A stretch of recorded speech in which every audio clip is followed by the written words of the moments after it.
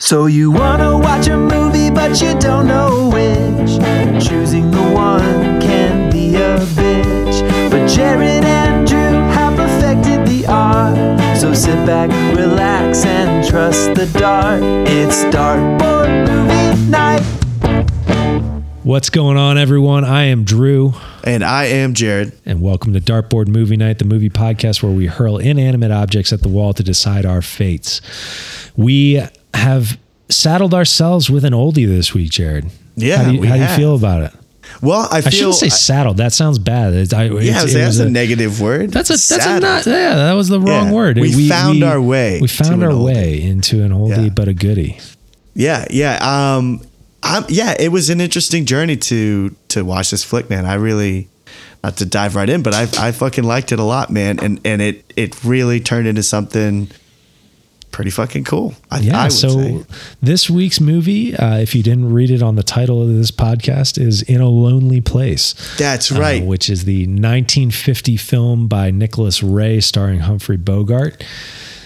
That's what I wanted to say. I was happy that we found a movie that was available somewhere, because we had a bit of a disaster last week with Sling Blade not being able to be obtained anywhere. So it was nice that this was, I think, available multiple places, rentable, but this is one that we hit on the dartboard last week, and if memory serves, this is a Drew choice, right? It certainly is.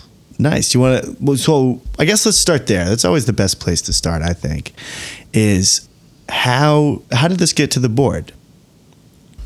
So it's funny. We were talking briefly about Old before we got into this, and that's actually the entry point for this. Really? Oh, okay. I'm very curious to hear how this happened. So the entry point is that over the summer. So first of all, Let's rewind to July of 2021.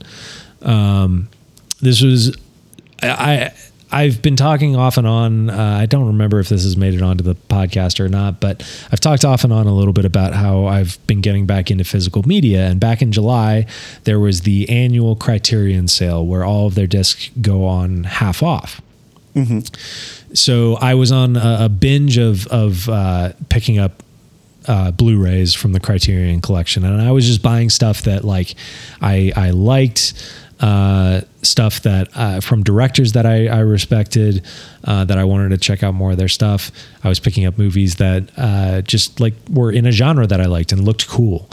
So I was already in this mode. I go to see Old, which I believe came out in July. I could have that wrong, but that sounds if right. I didn't see it then I saw it a couple of months prior to that and just had it in my brain. But I was watching a lot of interviews with M. Night Shyamalan, and I was watching or listening to podcasts about Old, and just kind of I just was really into the movie, and I wanted to learn everything about it. And I was getting back into the idea of M. Night Shyamalan as an auteur and a really interesting filmmaker, which was not something I had really considered in a long time.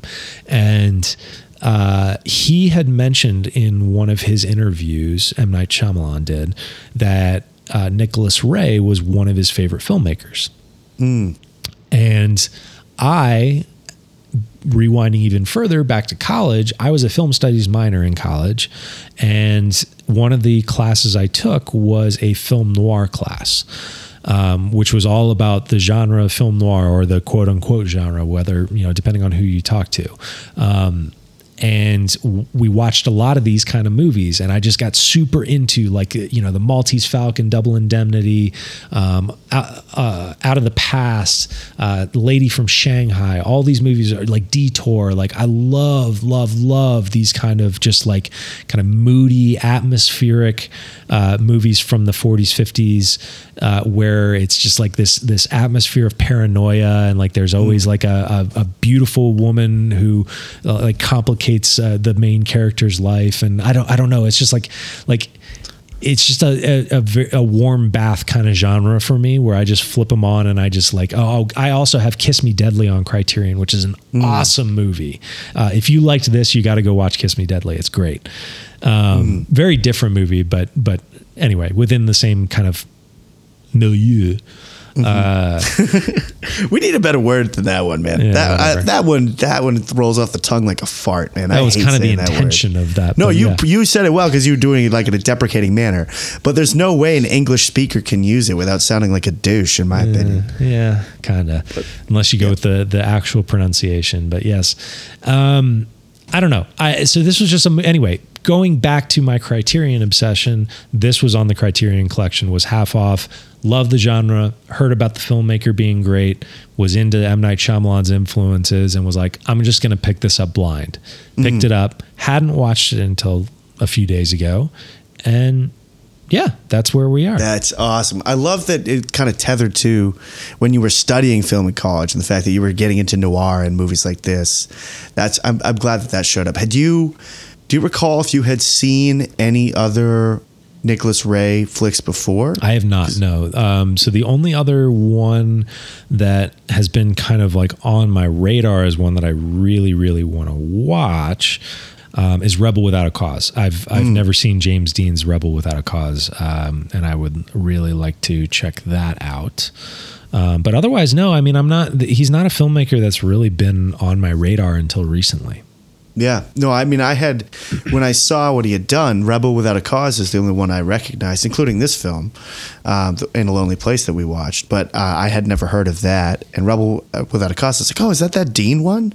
It's like, I think that's that James Dean movie. So I had heard of that, and that's apparently a great movie. But this definitely intrigued me to check out more of his work personally.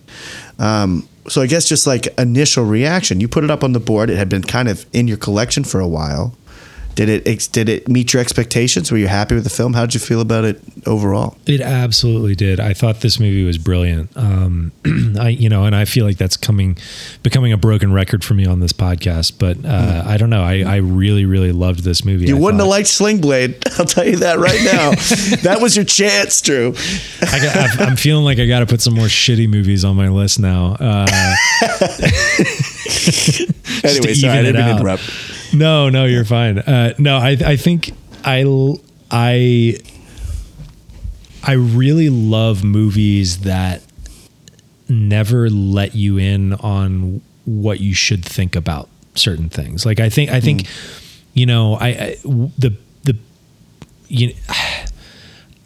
appreciate that this movie plays with duality a lot, and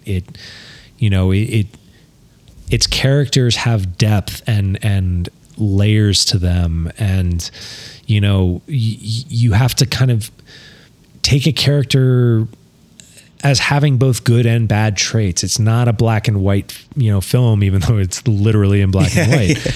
It's playing in this gray area, and I really appreciate that, especially as a movie from its era where, and I think this is part of why people don't typically venture into classic films maybe as much as I wish they did, is because a lot of what you watch in older films is tropes being developed, right? It's like they're figuring out like this is what works to generate a reaction. And because it's the most base level of that trope, it feels boring to people who have seen a movie that's riffed on that 15 times, from 15 different influences before it. So it's like, modern movies are just a product of these movies doing it first, but because this movie, like older movies are more stripped down and like it's the first attempt, it just feels more lackluster to people nowadays. This movie doesn't feel that way at all to me. This movie feels fresh. It feels like it's. I never knew where it was going. I never knew who to totally trust, who to believe. I love that this movie gives a female perspective. I just think it's a really, really interesting movie for its time, but also for now. Yeah, I'm so glad to hear you say that, because when you're talking about, like, it's to some degree our generation's aversion to diving into older films because we have these expectations of, like you said, the introduction of a trope. When you were saying that, I thought you were going to say that this movie fell into that category, and I was getting ready to dive through the screen and be like, no, Drew, this is so happy to hear you say that this is not that movie. I totally agree. This movie was like really fresh, really complicated, very dark, heavy, interesting, great writing, funny, and incredible performances. That was the thing that blew me away the most about it from like a space shot view. Is as you and I have been watching older movies for a little while now, and sometimes the acting is a little starchy, and it's whatever, you roll with it or you don't. Like we watched the original King Kong, and we both really loved that movie, but you can say, yeah, the acting, it's like not great theater, but just go with it and you'll have fun. This movie was not like that at all for me. I was like, This is great acting. This, like, everybody in this movie of the four main players, and even the people in the orbit of it, are all incredibly strong. And one person in particular, I could not take my eyes off of. Like, this person is like stealing every scene, and we'll get to that when we dive into the performances. But that's one of the things I walked away from overall, is like, I really liked the movie. I thought it moved at a great pace. It's only 90 minutes. It's in and out. It's beautiful. In and out.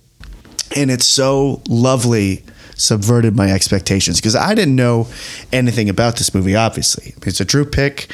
I knew it was noir, and I knew it was Bogart. That's what I knew about it. So as it started, I'm thinking, is this going to be like a detective? Whenever someone says noir, I immediately think a private detective. So the movie starts, I was like, oh, this is a Hollywood movie. I didn't expect that. I didn't know he was going to be a screenwriter. I actually didn't know that till I flipped it on either. Yeah, it was a really fun discovery for me. I was like, oh shit, this is a movie about the movie business.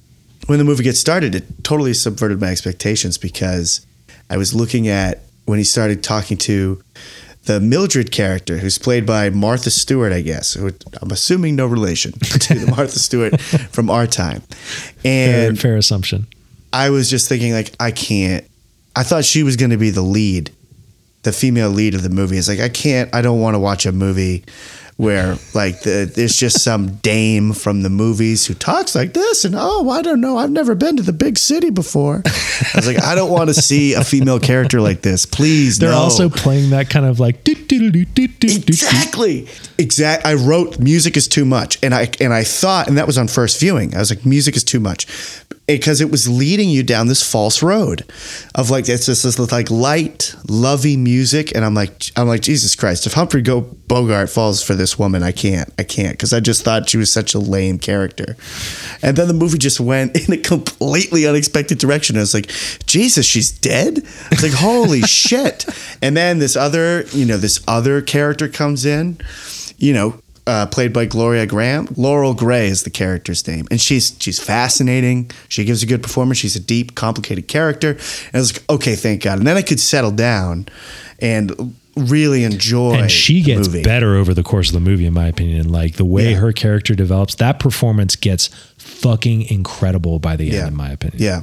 I mean, again, all of the performances really swept me off my feet. And I was so happy that the story wasn't about the coat check girl, because I really was nervous that that's where we were going to be spending our time. I don't know if you feel the same way, but I don't like those sort of classic Hollywood depictions of women. It's like these sort of ditzy. No, I don't know. I'm with you. It's so dull. And it's so happy that it wasn't that. It was going for something so much more. It's great. I mean, the movie is definitely of its time, but it's doing stuff that's really progressive from a female lens perspective, like that way. I think it's really fascinating the way that this movie puts front and center the perspective of its female characters. Like, we're getting to the end of the movie really, because we're kind of jumping ahead to the back half of this movie, which is really about Laurel and her coming to grips with not knowing whether or not Dixon killed this girl or not, after she's started to fall in love with him, and the movie starts to follow her and has a scene of just her and Sylvia, Brubb's wife, talking about it and kind of like her voicing her concerns and being like, I brought this up to, so that you would laugh and I could feel better about it, but you're not laughing. And like, you know, like that whole scene is just, it's great. I mean, it's like, it's not just about this woman who is like dumb and not picking up on this guy, you know, being a killer and having to have other people tell her he is. It's about this woman getting seeds of doubt planted in her and her processing it. You know, it's like, it's just it's a very active thing for her, which is like, it's interesting for the time that it's giving her that much agency. And I think, you know, you also see it in like Sylvia as a character, I thought was fascinating. And I thought it was a brilliant performance from Jeff Donnell, who plays Sylvia. She delivered, I thought the whole sequence of Dix coming over to dinner with her and Brub, and then reenacting his interpretation of what he thought might have happened to Martha or Mildred, excuse me. And the terror that puts in her, and there's parts in that scene where the camera completely sets on her face as the two men are talking. Like, she's not even involved in the conversation, really. She's just observing the conversation, but it's lingering on her and letting her kind of be the focal point in that moment. And I thought that was really fascinating. Yeah. Dude, I think you're so right. Like, I love that there's scenes that it's just these women talking, and there's not these two characters talking. It's not a male perspective on the scene. There isn't a dude it doesn't there pass in the room. Bechdel test, I will say. Yeah. Unfortunately. But I mean, it comes goddamn close and for the time, I think that's an achievement in itself. Loved what you said about Jeff Donnell, who plays Sylvia Nicolai. Her performance, that's the one to me that stole the show. That's the standout for you? That every time she was on camera, I was like, I can't take my eyes off this person. She's electric, yeah. She is delivering an incredible performance. It's so natural. It's so outside of what I would expect from a 1950s movie. Her eyes are so emotive. The things that are supposed to be subtle are subtle. The things that are supposed to be she's awkwardly lying are correct. Yep. And she's also gorgeous. And I just find her fascinating to see on camera. But the performance was, for me, that like she was stealing almost every scene she was in. Even when she wasn't speaking, my eyes were drawn to her. I mean, that's probably part of why Nick Ray focuses on her in those scenes in some ways is just because it's like watching her face and just like watching her process things is a fascinating image in and of itself. Yeah, absolutely. And then I found out she's from Windham, Maine, which is where one of my schools was from. So she passed away in '88. So rest in peace. Rest in peace. But really was for me what swept me off my feet. But I do love that, again, the women in this film have agency and they're full characters. Well, I think this is actually an interesting time maybe to bring up the fact that Gloria Graham and Nicholas Ray were married when the movie was first starting to be made. And they actually split up during the making of this movie. And this movie is in a lot of ways a reflection of their relationship and the unfurling of that relationship, kind of happening on film. It's really interesting to think about like the fact that Nick Ray is like giving his wife, this main female character, like this much agency in this story and like letting her like kind of hold the center stage and process like those kind of feelings on screen. It's really, I don't know, that sort of stuff is the inner workings of a set. After something like that happens are really interesting to me. I'd be fascinating to know when they split in the course of from filming. What I read, it was like halfway through and he slept on a couch in the production offices for the rest of filming, and they didn't tell anyone else on set that they had split until the end of the movie because they didn't want people to think of like things differently and like they didn't want to throw the set into disarray. Apparently it was a pretty amicable split in a lot of ways. It just was like they just weren't good for each other or something. I don't know. I don't want to speak on the details because I don't know them offhand, but I'm sure there was alcohol involved because it always was at that time. Yeah. That's cool though. It sounds like it wasn't so much about not wanting to be embarrassed, but it's like, well, for the sake of this art that we're going for, let's not tell anybody. Yeah. Let's try to keep everything as it is. They told the staff that he was sleeping on the couch because he was working late nights and just needed to get sleep. Oh, I like that. Yeah, I like that a lot. I mean, that's breakups are always sad, but that's crazy that they weathered through. What did you think of Gloria's performance overall? She obviously plays the main protagonist. See, for me, she's the standout of this movie. I think really her scenes towards the end, specifically like when she locks the door and Dix is like freaking out, and starting to just, things are elevating again. Yeah, his paranoia is spinning out. Bad. Yeah, her kind of trying to control the situation, but simultaneously panicking and trying to look for another exit and kind of trying to feel out how she handles this situation. I thought that was just outstanding from her.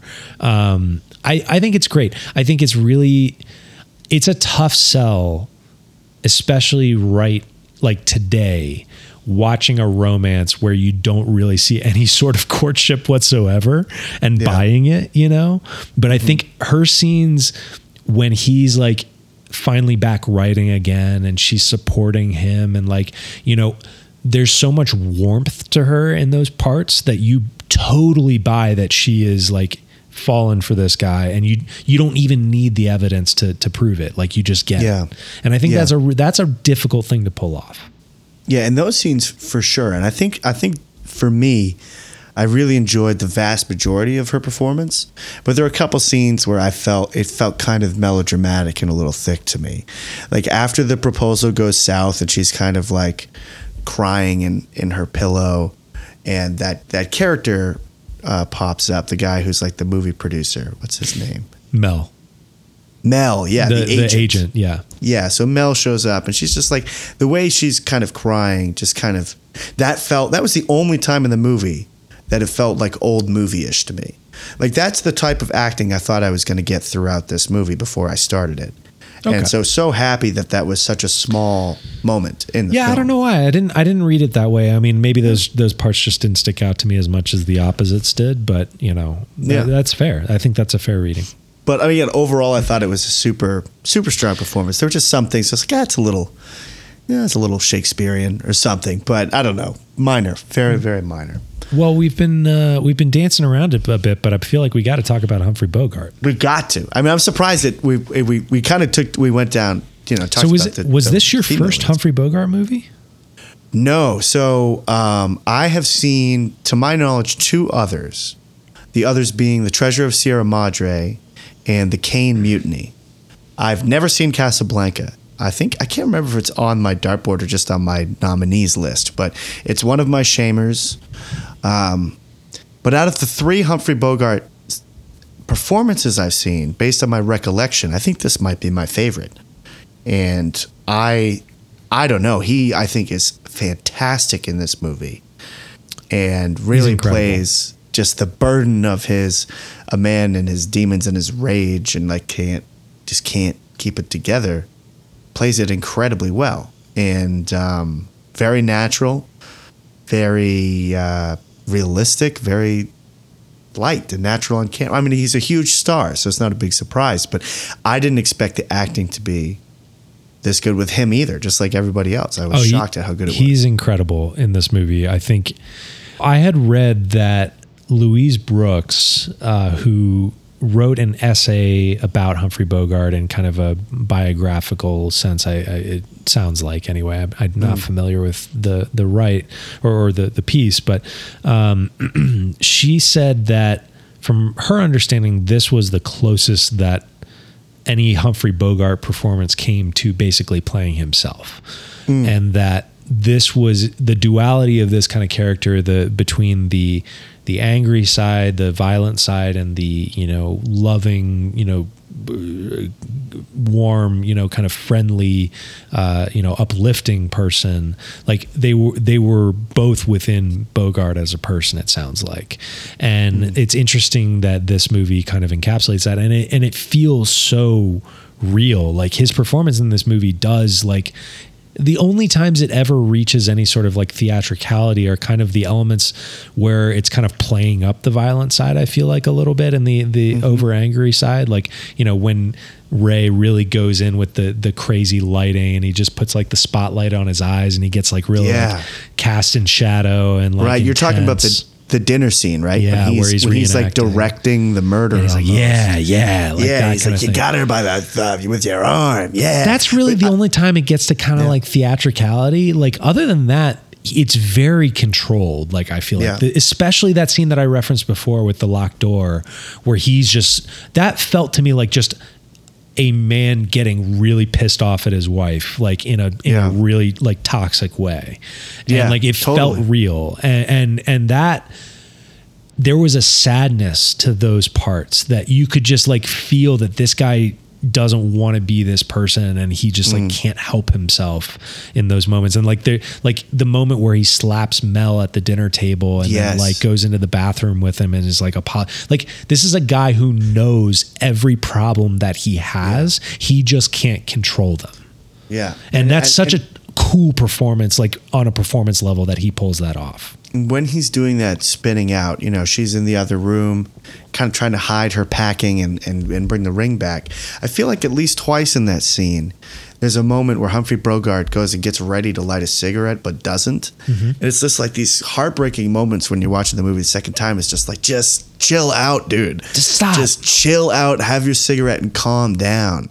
And people are telling him to do that throughout the movie. Like the first, I guess technically the second altercation we see with him, because the first one is the driver right in the beginning of the movie, where the wife of the person in the other car. It's literally the says first 5 something. seconds of the movie.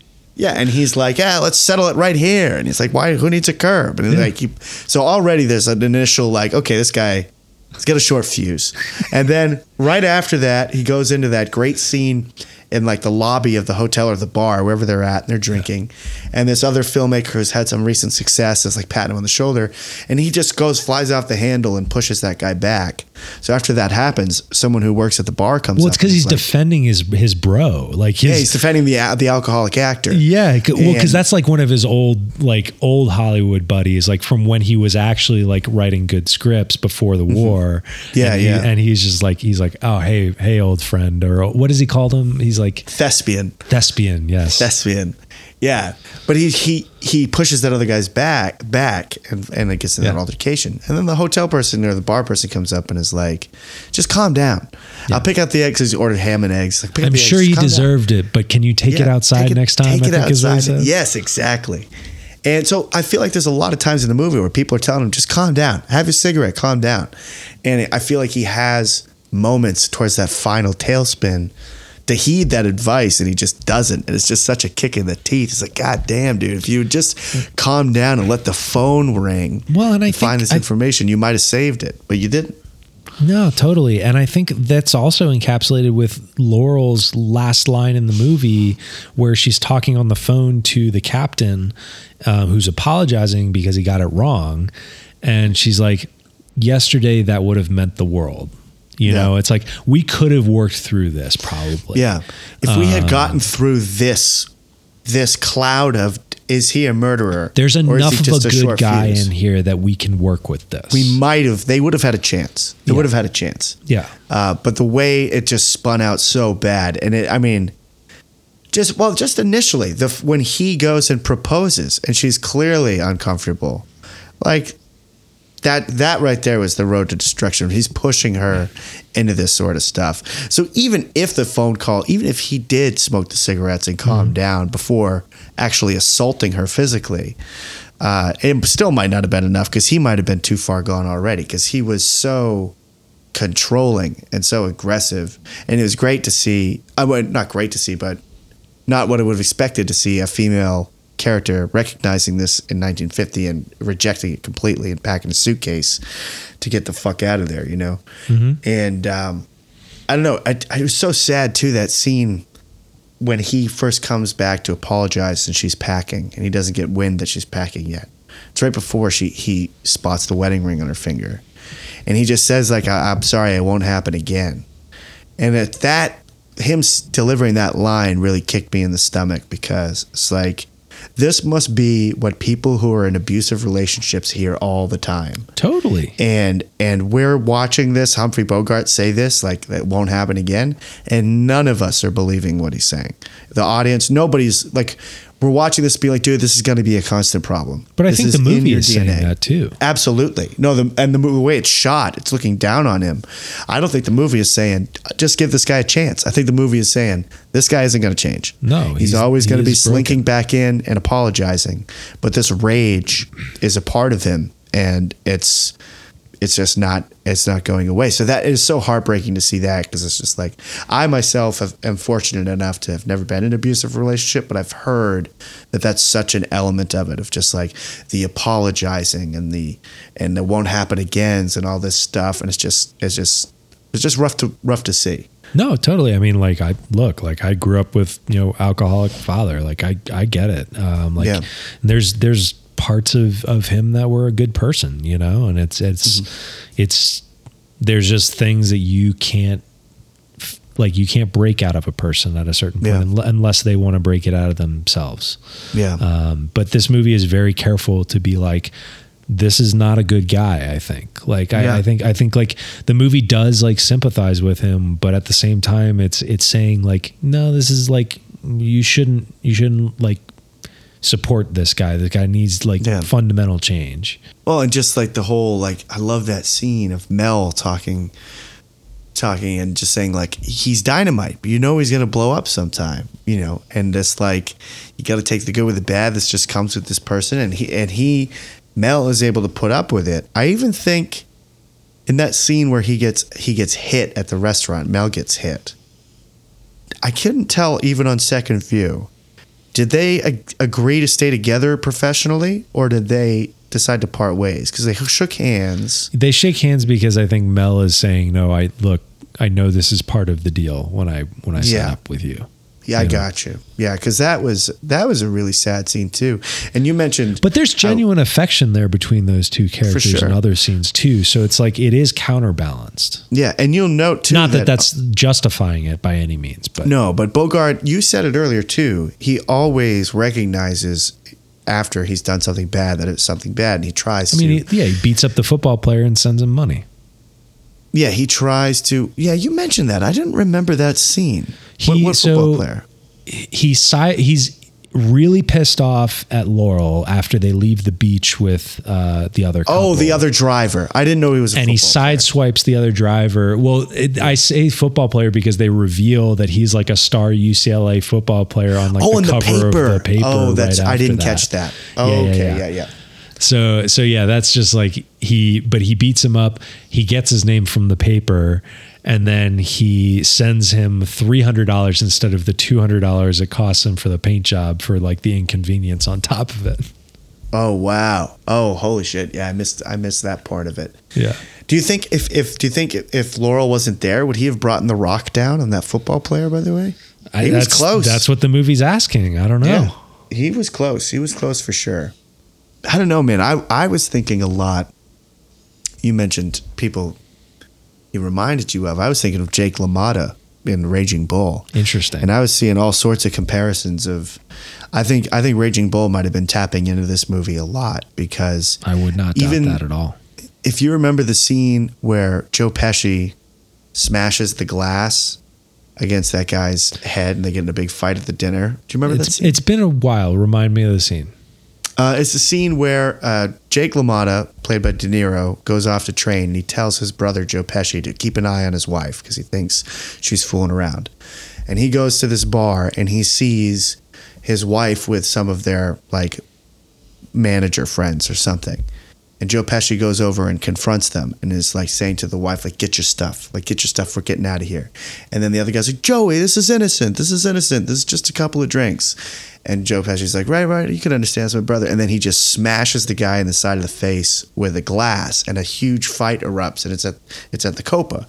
And they just get in a huge tussle right there at the table, and the women are like kind of screaming and diving. And just that scene I was thinking a ton of when he hits Mel at the dinner. Like, just, I don't know, maybe it's just partly because of the black and white, but the rage in a public setting and an act of violence over a circular dinner table, there are a lot of parallels that made me think it was over Raging like a Bull perceived slight. Yeah, over paranoia, because because at that point in A Lonely Place, Bogart had just said, bring the phone over here. You won't take a call in front of me. So he's already spinning out in a very similar energy that Joe Pesci was, even though he's not married to the person. But anyway, I think you get what I'm saying. No, totally, yeah. Paranoid, coiled rage in both scenes, and also public humiliation and embarrassment and an outburst. That there seemed like a lot of things. But I think, you mentioned it earlier when we were talking about the duality of Bogart. I mean, maybe we talked about it enough, but it sounded like could you perceive, before it was revealed that he didn't, were you on the fence on whether I was on the fence throughout this movie. And I think that's the intention of the filmmaker, is that he's throwing you tidbits to make you think he could be the killer, or he might not be. I think I've watched this movie 3 times now, twice without commentary and once with. Wow. Triple. Yeah. One of the without commentaries, I was kind of on my phone and stuff. So it wasn't a full, intense rewatch, but still, 3 times. It's easy. It's 90 minutes. I just throw it on and power through it. The early part of this movie, all the stuff that Brub is inquiring about at the house when he first interrogates him is all valid things that you don't totally have answers for yet. You do know that he told Mildred to go to the cab stand around the corner, and that he paid her, and you don't see anything after that. So you don't know if he, left and followed her out or whatever. You don't have any reason to think that. And all of the violent parts you see of him later are they're always prompted by something. Yeah. They're not just out of the blue violent outbursts. So it does feel strange still. I will say I don't think that I ever was convinced that he's the killer by any means, but there's always the seed of doubt, and they keep layering in things where you're just this guy is violent. Yeah, I mean, that scene, I love that scene when he gets brought in for questioning. I love the way dialogue scene. And that's something that I think we can hit too. The dialogue in this movie is just incredible. But this scene is a great example of that, where he's brought in, and we assume that what's happened, right? Because his police officer buddy, another great performance, by the way, was Frank Lovejoy, who plays Brubs. He comes over and he starts questioning, and we're thinking in our head, or I was, oh, is this chick dead? Is he being questioned for this potential murder?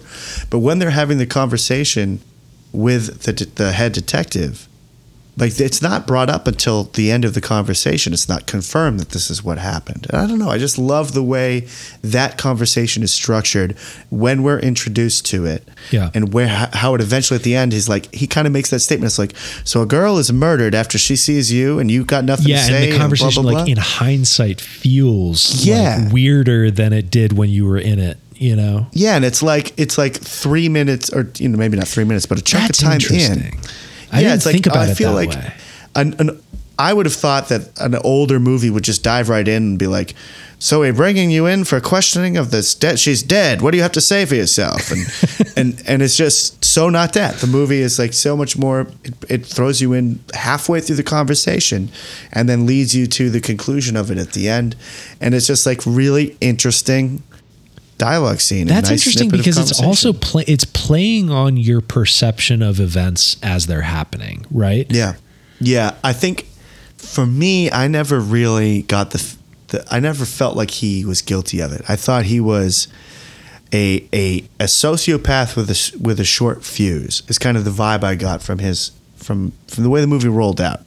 And by sociopath, I don't mean like gleefully hurting people. I mean just not an emotional person, and he has a very short fuse. And so the way and you said it earlier, he's always in his rage. He's always reactive. Something has to happen to set him off, and his counter reaction is often way over the top and way beyond what the situation warrants. But it's always something that starts it. And the way that conversation with the Kochek woman ended and how she left after reading the book. Like there was no negative. Like he maybe found her kind of annoying, but he, you know, gave her $20, sent her on her way. Thank you for your time. And so for that, I was like, there's no way. Even when he was acting like a psycho, Well, that's interesting. Yeah. at dinner, I was like, well, he is not doing himself any favors. With how That was the only crazily he's moment doing where that. I started to maybe think he had something to do with it. But maybe your reading is more the correct reading, which is like maybe Nicholas Ray is not saying at any point you should think this guy might be a killer. Maybe he's just using that as a jumping off point to examine this character's violent tendencies and throw Laurel's, perception of the character into question. It's less about the mystery of it. It's more about what that does to these characters. So apparently Nicholas Ray, they shot a different ending first. In which interesting. the ending was that Humphrey Bogart kills her in that final confrontation scene. And it was interesting to hear that they decided it was not studio pressure. It was not like they screened it and people didn't like the ending. Ray decided on his own that he didn't want that to be the ending of the film. So they changed it to the abuse scene that did not lead to death, and then the phone call, and then all this stuff. But think of how different that movie would be. That ending it's already a very sad, tragic ending as it stands.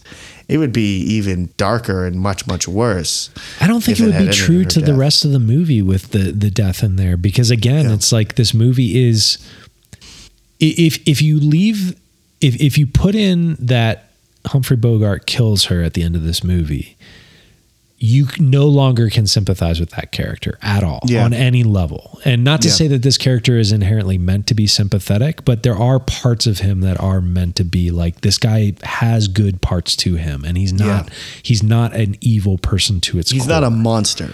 Yes. And if he had done that, it would have been a monstrous turn for sure. Yeah, I think you're entirely right, and I would not be surprised if that's what Ray thought. I'm sure it is. If he was just like, you know what, it doesn't work. All of a sudden, we made a film about a descent into madness with no redemption. That's what it would be. Yeah. And it's like, well, why not make it? It's so much more nuanced, and it's just like, it's almost sadder in a way. There's not redemption in this, but there's these people at least get to go on, and they there's a hope for better things in the future, even if this didn't work out. Yeah. And it's just, it really is such a sad ending. Just well, and he's getting back to his writing though, like at the end, like Mel, sends the script to the studio loves it, even though Mel doesn't like it.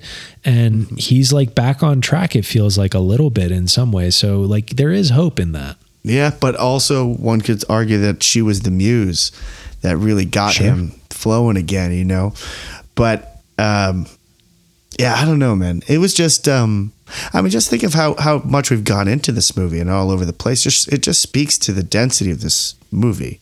And this movie came out in 1950. It's crazy. This is a really great movie, I think. And I also have grown to really enjoy movies set in this time period.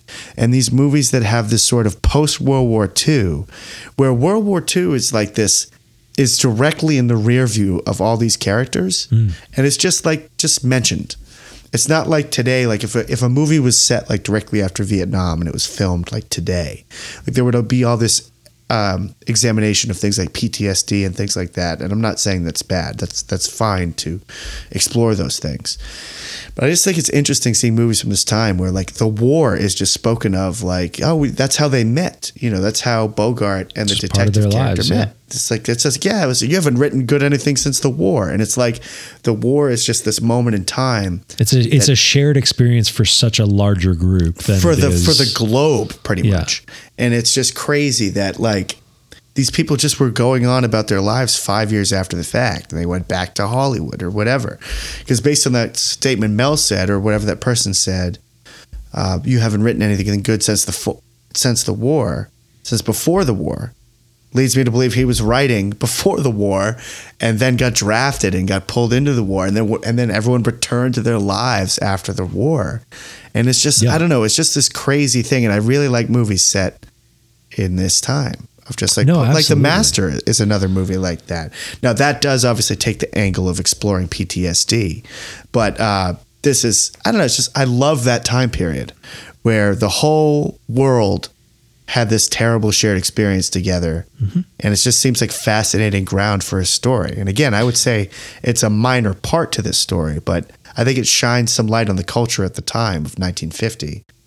Well, it's interesting. I mean, going back to kind of my film noir history class that I took in college, like, I mean, one of the key elements of noir is the post-war period being this period of,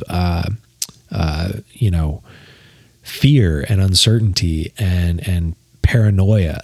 And that there were, the communist Red Scare was a big part of everyone's life at this point. Right. And so I thought, one thing that was brought up on the Criterion Discs commentary with a film scholar named Dana Poland, he's talking a lot about how at this point, communist sympathies were just kind of becoming part of the conversation when this movie was coming out, in terms of like the McCarthy stuff was just kind of kicking off. And Elia Kazan later reported the guy who played Mel in this movie to I'm blanking on the names of all these entities from the time, the House Un-American Activities Committee. He named names. Elia Kazan, famous filmmaker who I, respect as a filmmaker, but like, yeah, he was an asshole. He like ruined people's lives. Like Mel, the actor who played Mel, who I'm like blanking on his name right now, Art Smith, was named by Elia Kazan and lost his entire career around this time, was blacklisted in Hollywood. So like the reason I bring this all up is to say that like, it's interesting to me that all these characters in this movie are like antagonistic, and like every conversation is a chess match where it's like, they're trying to get the upper hand on each other. And it's like, everyone's like paranoid of what the other person is thinking and doing. And like all the cops and Dick's conversations are about this chess match kind of situation. And it's very much feels a product of that time, and like all the fear undercurrent that was just through Hollywood at this time. Well, I think that's such a cool correlation to make, because just look at, as we talked about, like paranoia is just very evident in this movie through Humphrey Bogart's character, very visibly and viscerally. And it's cool to think, I like what you're saying, because I hadn't noticed that. But you're right, there is sort of politics and suspicion and this sort of feeling of paranoia that goes through all of their conversations. Well, and everyone's playing stuff close to the chest, and they're letting a little bit on, but they're maybe not telling the whole story of things. I don't know. It's just like, it's always that. And the dialogue is always like very, like there's dual meanings to things, and they're using kind of weird phrasings, and it's just like, I don't know, everything's like just feels murkier than real life. Yeah, I mean, I really do love the dialogue in this movie. When we get to the point of like post-show wrap-up notes and stuff, I'll hit a couple of the ones that really stuck out to me. But the whole, just from a macro level, the whole movie flows so well conversationally. And I just think the dialogue is it just flies. I think it's natural, it's breezy, it's funny, it's witty, it's all over the place. It's just a great script. I think one of the better written movies you and I have watched recently, and we've seen some really good movies, but something about the dialogue in this, for me, just really hit me, and I loved the way it was written. And I was left thinking from the direction, like he must be great with his actors, because that was the thing I walked away with most. These performances are amazing, and I bet he's great. Kind of like how Mike Nichols. Well, we see him with his actors. It's like he's coming from the stage, in movies like Catch-22 and Who's Afraid of Virginia Woolf. There is a different vibe when you can tell a director is an actor's director. Yeah, and I get that vibe from him, because I don't know, something about these performances, and I'm excited to explore more of his stuff. But it's like, I think he's great with his actors. Yeah, I believe it. good fucking movie. I think that's where we'll leave it. That was In a Lonely Place, Nicholas Ray's masterpiece from 1950. I don't know. We don't need to throw around masterpieces willy-nilly as I tend to, but it's a really freaking good movie. I dug it. Is there anyone that you know that you would not recommend this to? Or would you pretty much anybody? I mean, I don't know. I mean, there are people I feel like who just wouldn't get into this on a fundamental level just because it's an old movie, but if they're open to exploring something like that, I think this is a really good entryway into that kind of thing, because I think it is a fascinating movie just on an intellectual level, and I think that's timeless to me. Yeah, I think I'll be talking about it a decent amount. I'll be curious to see if it pops up in conversation for me over the next week. A lot of times that happens. We talk about these movies, and then I get out in the wild, and someone brings us like, "Oh, I just saw this great movie the other week, Burning." Like, you ever heard of it? And like, that for me is kind of an indicator of how much a movie meant to me, is if I'm talking about it a lot over the next couple of weeks. So we'll have to see with this one, but I really dug it, and I'm not going to be shy to recommend it for sure. Fuck yeah, I love that. Well, shall we get to it? Let's do it. Do you have business of the day? Do you have contenders? Do you have thoughts about what's going in place? This is number one, too. This is a big number. I tend to shoot from the hip on these guys.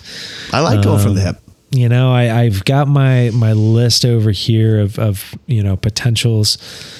You know, I kind of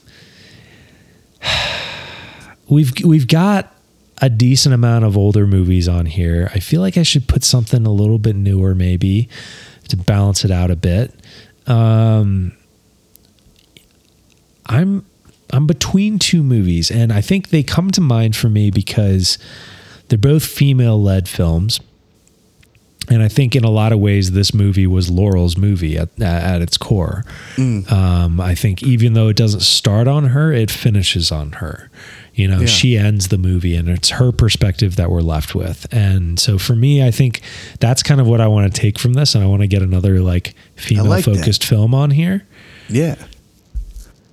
I'm going to go with one that's kind of a classic from the 90s that's been one that's on my radar for years, filmmaker that I love, actor that I really like, haven't fully fallen in love with as a star maybe in the past, but this is one of those performances that's just like considered one of the greats. I'm going with Erin Brockovich. Steven Soderbergh's 1999 film Erin Brockovich. Okay, this is it 1999? Hold on. That sounds right. I can't. Pull it up. 2000. Excuse me. Have you seen it before? I have. I saw it once. I think on TV after school or something. Okay. But it's not I remember a couple of lines and a couple of scenes, but it's a hodgepodge. So It'll be somewhat newish to me for sure. Well, Erin Brockovich is on the board. That is in place of In a Lonely Place at number 1 on the board. So let's run through the list one more time, just so everyone remembers what is on the board currently. At number 1, we've got Erin Brockovich, newly added. Number 2, we've got Ex Machina. Number 3, Seven Samurai. Number 4, The Big Sleep. Number 5, In the Mood for Love. Number 6, The Sixth Sense. Number 7, E.T. Number 8, Alan Partridge. Number 9, Days of Heaven. Number 10, Bound. Number 11, Vertigo. Number 12, The Straight Story. Number 13, Thunderbolt and Lightfoot. Number 14, The Exterminating Angel. I totally fucking forgot what that movie is. Can't wait till we hit it. I mean, who knows? It might suck. 15, Barton Fink. Number 16, Putney Swope. Number 17, Mother, the 2009 version, not lowercase m, Mother, exclamation point. Number 18, Killing of a Chinese Bookie. Number 19, On Her Majesty's Secret Service. Number 20, The Ballad of Cavil Hogue. And of course, as always, The Bullseye is Friend's Choice. Okay, exciting. Great list as always. I'm getting ready to chuck this fucker. You ready? Let's chuck it. All right, be right back.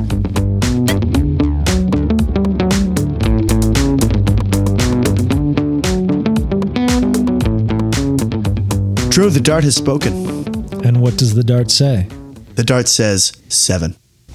Dart says 7. That is going to be, wait for it, E.T. the Extraterrestrial. Oh my God. We've come to it at last. Come to it at last. The ultimate shamer. The ultimate shamer. Is this a shamer for you too? I forget. Yeah, it's a shamer for both of us. Good God. Wow. This is crazy. Wow. Well, this is technically my pick, but this feels like really a joint pick. It's a twofer. It's a bit of a bother. Wow. Well, there you have it. Next week, we are going to be watching Steven Spielberg. And you know what? Honestly, with all the West Side Story talk I've been doing recently, this feels right. Got to trust in the dart, man. This is beautiful. This feels right. Is beautiful. All right. Our choice is E.T. the Extraterrestrial. We'll be back next week with that episode. For now, I'll leave you with really good thoughts of... well, hold on. Give us a quote. You didn't give us a quote from one of your favorite quotes from the movie. You said you were going to get back to that. Close out with that. What quote? Whoa. You told me that you had like favorite quotes that you wrote down from the movie, and you were going to tell us some of them. I had just the one, which was I actually had another one I skipped over. All right, I got it. Close out the show with that? Yeah, I'll close out the show with that. Now? Right. Yes, now. We'll have dinner tonight, but not together. Hey. Later. Thank you so much for listening. Please remember to subscribe to our show on Apple Podcasts, Spotify, or wherever you like to listen. If you want to keep in touch or if you have a Bullseye selection you want to send our way, drop us a line at dartboardmovienight@gmail.com. If it's for the Bullseye, make sure you use subject line Bullseye Confidential. Follow us on Instagram at dartboardmovienight. Artwork for the show was created by Veronica Roman, and all of our music is by Eric Williams. Play us out, Eric.